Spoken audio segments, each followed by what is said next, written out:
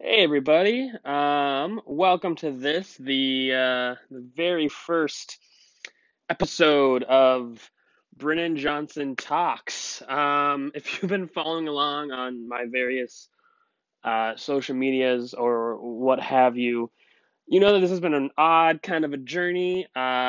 Things are just breaking and not working, and so I figured, why not go back to this tried and true method of being a white man making a podcast. What could be more basic than that in all sense of that word?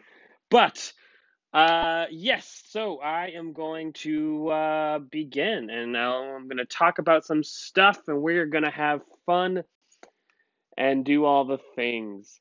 So, today's episode, for episode one of this special podcast, is entitled Reading Freud in the Garden of Eden. So, as you can probably guess, I'm going to be talking about Freud and all that entails. Basically, going to be discussing the works of Freud. One of my favorite writers, Peter Rollins, will add into the mix, and I want to kind of give credit where credit is due. So I'll let you know when I'm talking about Freud's work. I'll let you know when I'm talking about Peter Rollins' work. And then I'll also let you know when I'm discussing my own thoughts and my own work on the whole thing. But for today, we're going to be talking about the Oedipus theory, the Oedipus complex that Freud created, and looking at the Bible through that kind of lens. So to do that, I figured that it'd be really probably helpful to go to the very source of the Oedipus complex, the actual story of Oedipus itself. So I'm going to read kind of an outline of the story so that you get an understanding of what that is, and then talk it into the Freud's work and Rollins' work and my own. So the Oedipus story comes from an old Greek myth and an old Greek play that was entitled Oedipus Rex. And so basically the story starts as such. A king and queen in Thebes are trying to get pregnant and struggling with it. So the king decides to visit this oracle to see if the possibility of ever having this heir to his throne will ever come about. Instead, the oracle kind of tells him that any son this king is going to bear is going to is essentially going to end up killing the king and marrying his wife. So this son would end up killing his own father and marrying his own mother. So obviously this upsets the king a little bit. So years go by, and eventually the king learns that his wife is pregnant, and he begins to worry. And then once the baby is born, they find out that it is in fact a boy. The king immediately ties up his hands and his feet and gives the baby to a servant to basically take into the wilderness and die from exposure. So the servant goes out and is going to leave the baby, but can't find the will to do it. So the servant gives the child to a farmer, who through a series of events, this child ends up being given to the king and queen of a neighboring town of Corinth. And this couple decides to raise the child as their own. They name him Oedipus because Oedipus means kind of the bruising along the hands and the feet. It has ties to that because of the rope around the child's hands and feet. So years later, Oedipus is walking through town when this old drunken man calls him a bastard, simply meaning that he is not the natural born heir to the throne. He is not actually his parents' birth child. So distressed, Oedipus asks his parents about this, and they lie to him and tell him that he is in fact their child. But Oedipus isn't fully convinced, so Oedipus goes to the same oracle that his birth father went to, because obviously there's a lot of demand for oracles back in ancient Greece. And the oracle tells him the exact same prophecy, that he is going to end up killing his father and marrying his mother. So, worried about his parents in Corinth, Oedipus runs away, hoping to spare his parents in Corinth this dreadful fate. So, as he's on the road, Oedipus comes to this sort of crossroads at the exact same time as this nobleman in a carriage with all of his servants. And the two begin to bicker on who has the right of way. And so, when the carriage attempts to kill, like run over Oedipus, uh, Oedipus instead kills the nobleman, kills all of his servants, and carries on his way down the road. Because they were just different times, I guess, in Greeks. Um, but later down the road, as Oedipus is still continuing to walk, he comes across a sphinx, this mythical creature, who tells him that the only way forward is if he can answer the riddle. Otherwise, she's going to eat him. So Oedipus answers this creature's riddle and continues on down the road. And upon entering the town of Thebes, Oedipus learns that the town has been terrorized by this sphinx for a really long time, and the brother of the queen was offering the crown and the recently widowed queen's hand in marriage to anyone who could free the town from the terrorizing of this sphinx. Thus, Oedipus marries the queen and he becomes the king of Thebes. So years later, Oedipus and the queen have had four children together when suddenly this curse of infertility overruns the town. Livestock, crops, and people, they all become barren. So seeking out a prophet, an oracle, again with the oracles, Oedipus asks why the town is facing this curse, and the prophet person tells him that until the murderer of the old king can be found, the queen's old husband, until the murder of this king could be found, the town is going to be inflicted by this curse. So Oedipus seeks out the murderer, and I think actually goes to another oracle. This story is filled with oracles, but he goes to another oracle and learns that he himself was the one who killed the king when he came upon the crossroads with that nobleman in the carriage. But not only that, but the king was actually his birth father, and the woman he has married is in fact his mother. So horrified by the news, Oedipus gouges out his eyes and wanders into the wilderness, where he eventually dies. It's a very cheerful story, as you can surmise. But so years later, Freud took this theory, or took this story, and created from it this theory that he called the Oedipal complex, the Oedipus complex, essentially saying that we all want to sleep with our mother, and to do so, we have to kill our father. And part of that theory wasn't so much literal. The mother was seen as this return to oceanic oneness, this pure pleasure that was only known before the trauma of life and our separation. From our mother's womb. The only time that we knew pure pleasure was in our mother's womb. After that, we had this trauma that life creates. And the father is the reality of life getting in our way. So the mother is pure pleasure principle. The idea of pure pleasure. This idea, we have all these desires. We want to climb trees. We want to climb mountains. We want to eat all the candy. Whatever it is that will bring us pleasure, that's what we want. That is the pleasure principle. The father is this idea of the reality principle, the idea that reality is an obstacle to our desires. We struggle to climb trees. We struggle to climb mountains because of our lack of strength, because of gravity, because of our own body weight. We can't eat all the candy we want to because we get full and we get sick and we need vegetables for nutrients.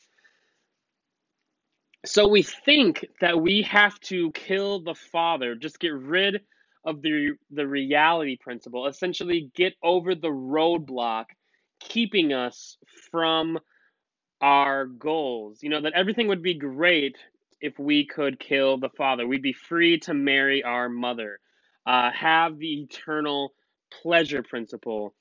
But this theory states that it's simply not true. If we do, in fact, accomplish this, we find ourselves cursed, much like Oedipus. A great way that I have always thought about this, and it's very, very simple, is if you think of the video game The Sims, and please stay with me. I know that this is probably not what you were expecting, but the video game Sims, for those of you who don't know, is basically just playing a virtual reality simulation of a life. You make up a character and you live their life. And it's essentially a microcosm of how life works today. So when I would play Sims as a kid, I would always skip all the work that I was supposed to do and use cheat codes to give my Sims everything. So I would have a gigantic house, I'd have all the money in the world, I'd have no job, I'd have a beautiful spouse, I would take care of all my physical needs, so I'd never have to go to the bathroom or eat or sleep or waste time doing any of those things. And I would just give him everything the Sims would want. There was no need of anything. And it would be fun for a little bit, but then I'd grow really, really bored because there was nothing to do. The quote unquote meaning in the game had been taken away, and so I would eventually kind of just stop playing. It wasn't fun for me anymore. However, on the flip side of that, um, when I would play the game as it was meant to be played, I would find that if I did all the work that I was supposed to do, if I'd go to work every day, if I'd go to sleep early every night so I'd be well rested, if I would have these boring conversations with other Sims so that we could move our relationship forward, if I did all the mundane day-to-day stuff that I'd have to do in the real world, I'd get bored still and I would stop playing because I didn't want to have to go through all these never-ending hoops to have a good life. So it was a catch-22. Working for these pleasures was really boring, but if I gave myself all the pleasures, it was still boring. So if we can shift focus for a second and look at the Genesis story in the Bible, we see that Adam, the first man, is created in a world of pure pleasure and paradise. He is put into a world, created into a world of Eden. But Adam isn't satisfied. So God gave him these tasks to accomplish. Name all the animals, name all the nature and flowers and plants, and rule over them. Rule over all of the earth, over all creation. So Adam accomplishes this task, but he is still not satisfied. So God creates Eve, and together they're still not satisfied. And that is when the serpent comes to this couple and tells them that to be truly satisfied, they have to be like God, lacking nothing, lacking the lack that they feel. Eat the fruit of the one tree they're not supposed to eat from. If they would just eat the fruit, they'd finally be satisfied. So Adam and Eve eat of this fruit and find, instead of satisfaction, that they, just like Oedipus, are cursed. So Peter Rollins interprets Freud in the Genesis story. So he would say that man, Adam and Eve, were put in the pleasure principle, Eden, and they found it boring. They found it not satisfying, devoid of any motivation and meaning. So God had to introduce reality principles into it. Name all the animals and rule over them. Don't eat from this tree. All of these things to delay gratification and create meaning in the pleasure when they would overcome these things and gain what they wanted. And so the serpent comes along and tells them that if they go to the tree they're forbidden from eating from, this reality principle, this killing of the father, then they would finally be satisfied and be just like God. They'd finally have married the mother, have this eternal pleasure principle. And so when they do this thing, they find themselves cursed instead. I see a great correlation in the real world today in the way that the serpent is advertising. The serpent is idolatry, it is consumerism. Buy this, do this, be this, and you'll finally be happy. The serpent tells his couple, eat the fruit and you will be fulfilled. But we see that no matter how much you do, no matter how much you buy, no matter how much you get or gain, you are never going to be satisfied.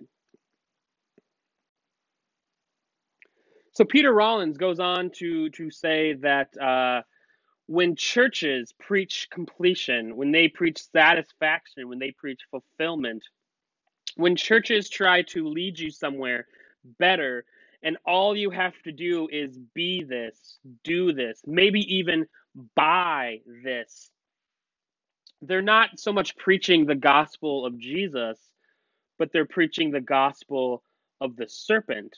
He'd go even as far as to say that they are in league with the serpent himself. So he says that instead, churches should far more embrace, should be far more like AA, like Alcoholics Anonymous. Because before you even set out on completing the steps in AA, you simply have to accept that you have a problem. And when you find yourself accepting that you have a problem, you find yourself accepted just the way you are, and that is grace. That is how to have a church of God, a church of Jesus. Accept the message that you are broken, that you are lacking, and that you are no less loved. So when I read the Genesis story in this Freudian lens, I see that God has created all good things. God created Eden, paradise, pleasure. God is actually the utmost pleasure. The serpent says that being like God will allow Adam and Eve to achieve the ultimate pleasure. God is the ultimate pleasure. God is that oceanic oneness that we seek to return to. God is the ultimate mother's womb because we are all from God. God is the mother. God is the mother from Freud's Oedipus complex. He is the mother that we wish to marry. But realizing that wasn't enough. Pure pleasure principle wasn't satisfying. So God had to create the reality principle. Name the animals, rule over creation, do not eat from this tree. God created the roadblock to our pleasure. God is actually the utmost of reality, the ultimate reality principle. He created all of the reality that keeps us from our goals, our pleasure, and it keeps us from the things we desire, and it has to be defeated, these things that have to be killed to be achieved. So God is the father. God is the father from Freud's Oedipus complex. He is the father we wish to kill. So once the fruit was eaten, once the pleasure principle was lived out, once the curse was displayed, like Oedipus learning that he had murdered his father and married his mother, humanity, Adam and Eve, learned the error of their ways and the truth of their ways, and they became cursed. Those of us in the Jewish and Christian tradition know that the curse was displayed by God moving farther away, that God separated himself from reality, that God, the mother, moved far away. We became separated from God, the mother, and we became more acquainted with God, the Father. The Father who gave us laws and rules which we have to follow in hopes of growing closer to God. We see God being called Father throughout all the scriptures. And this Father gave us these old Hebraic laws that we find in Leviticus and in Numbers. And we have to obey these laws. We have to follow these laws if we wish to draw closer to God. God says, you want to know me, you want to follow me, you want to be in right relationship with me, follow these. God the Father puts these laws, these roadblocks in place and says, if you want the mother, you have to kill these things. You have to defeat these things. You have to overcome these roadblocks. So the Father puts these laws in place to separate us from the mother. And so with the mother separated and the Father in the way, we find this yet perfected system of living with this goal in mind all throughout the Old Testament, wanting to get to these roadblocks and go around these roadblocks to achieve the prize. So the world is living in this Freudian reality of pleasure and reality. We want to kill God, the reality, the ego, the Father, so that we can have God, the pleasure, the id, the mother. And we live in that way all throughout the Old Testament. And then we come to the cross. So when we turn into the New Testament and we read in the Gospels, these 4 books that talk about the life and times of Jesus, we see these Pharisees who have created a system of pleasure for themselves. These Pharisees who had done the schooling, done the work, they have overcome the reality principle and are now living in the pleasure principle. They have the title, they have the respect, they have the money, and they have the power. The Pharisees claim that God has given them these pleasures. They claim to have attained the mother, not so much in as many words, but in theory, in the practice. They think that they have done the work and now they are living in the reward. But then God comes. Then Jesus comes. And instead of reinforcing this idea, Jesus instead says to these Pharisees that they're missing it. You're missing it. You're actually cursed. You're not doing it right. You are wrong, and you are going down the wrong path. And the common folk in the area, these people who have been living in oppression and who know all about the reality principle, they begin to catch on to what Jesus is saying. They see him calling out these people who are living in the lap of luxury, and they begin to follow Jesus. Because they see that Jesus doesn't take too kindly to the pleasure principle fueled Pharisees. So then the Pharisees begin to discuss with one another. They start saying, if we kill Jesus, we can go back to our lives, basking in the glories of God. If we kill this roadblock, we can once again have our goal. If we kill this reality principle, we can go back to the pleasure principle. If we kill the Father, we can go back to having the mother. If we kill God, we can go back to having the glories of God. Are you with me on this? This is deep stuff. So the Pharisees kill Jesus. So we kill Jesus. We kill the reality principle. We kill God to attain God. The Pharisees then find themselves cursed. They remain frauds. They remain unfulfilled. They continue to abuse the common people to maintain their pleasure principle lives. However, the followers of Jesus received something very different than anything that had ever happened before. Because the followers of Jesus thought that the world had won out. The Pharisees had killed the Father to marry the mother. They had killed God to grow closer to God, and yet they found that God was gone. The God that they had sought was gone. They had killed him. because God is the source of all things. God is the utmost of pleasure and reality. In this action of crucifying Jesus on the cross, we were shown that the reality principle and the pleasure principle are one. Mother and father are one flesh. They are married. So it was only in Jesus' death that we saw that we cannot get to the pleasure principle without the reality principle. The utmost expression of reality and pleasure is God, because God is the source and the utmost of both.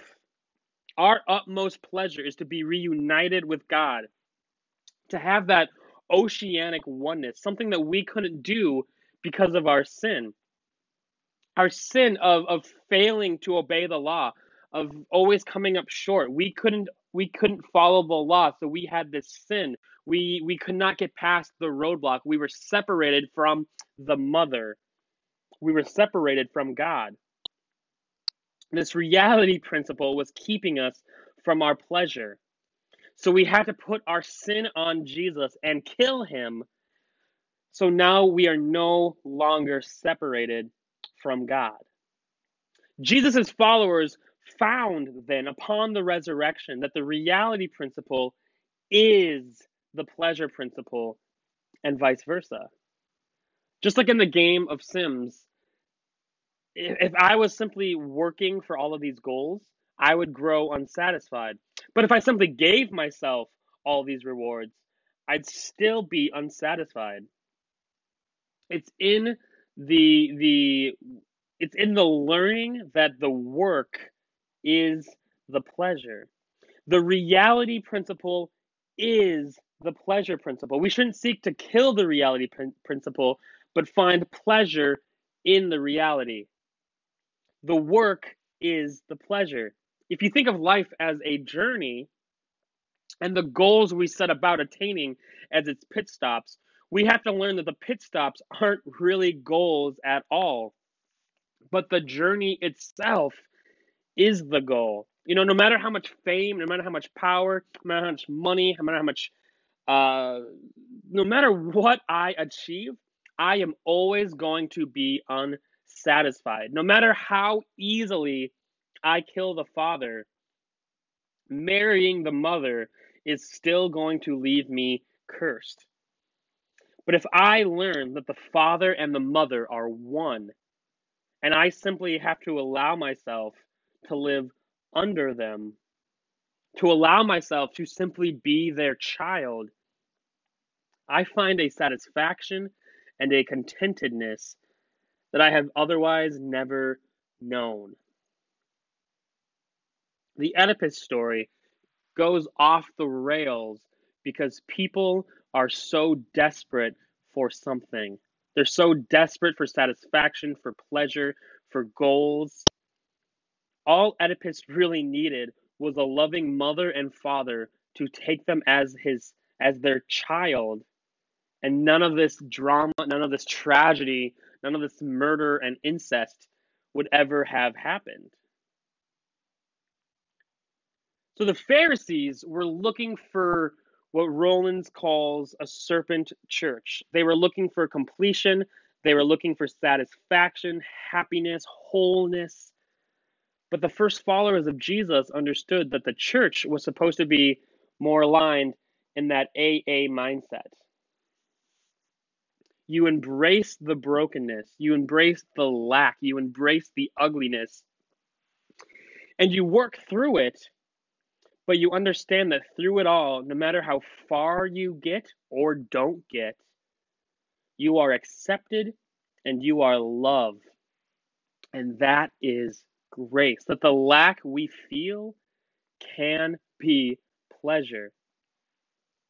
And we separate ourselves from God when we fall back into that Oedipal complex.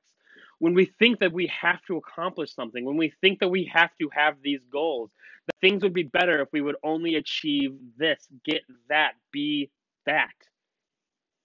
When we allow the serpent to tell us that there are things we have to do to gain happiness and fulfillment. Kierkegaard would argue that the striving is the whole point. Striving for health, striving for betterment. The end goal doesn't matter nearly as much as the desire for the end goal. That the point is to have something that pushes you forward to the end goal. Because end goals come, end goals go, and sometimes they are completed and sometimes they're not, but no matter what, they leave us wanting more. We have to know that no matter how many goals we do or don't accomplish, we are still loved and we are still accepted. We have to escape this Oedipus complex. We have to stomp on the head of the serpent. We have to escape the lie of pleasure and satisfaction and consumerism, which promises us wholeness and a pleasure that is never actually going to come. There is pleasure in the journey. There is pleasure in the work. So it's not about completing all the steps in AA. It's about knowing that if you finish or if you get stuck, that as long as you give it your all, as long as you continue to try, as long as you are striving to be better, you have joy. And through it all, through every setback, triumph, good day, bad day, heartbreak, dirty deed, selfless act, through every moment of your life, in every instance, you are loved and accepted by your heavenly mother and father, no matter what. So, that is what I have for you today, my friends. Again, thank you for listening. Thank you for all the different ins and outs that we have done and all the different things I've said on my different social medias about how I'm going to give talks and everything. If this works, I think this is probably going to be the source of how I do things in the weeks and months and, who knows, years to come. But thank you for joining me today. I hope to see you. Well, I guess not see you, but I hope to be with you again soon. Yeah, thanks everyone. Cheers.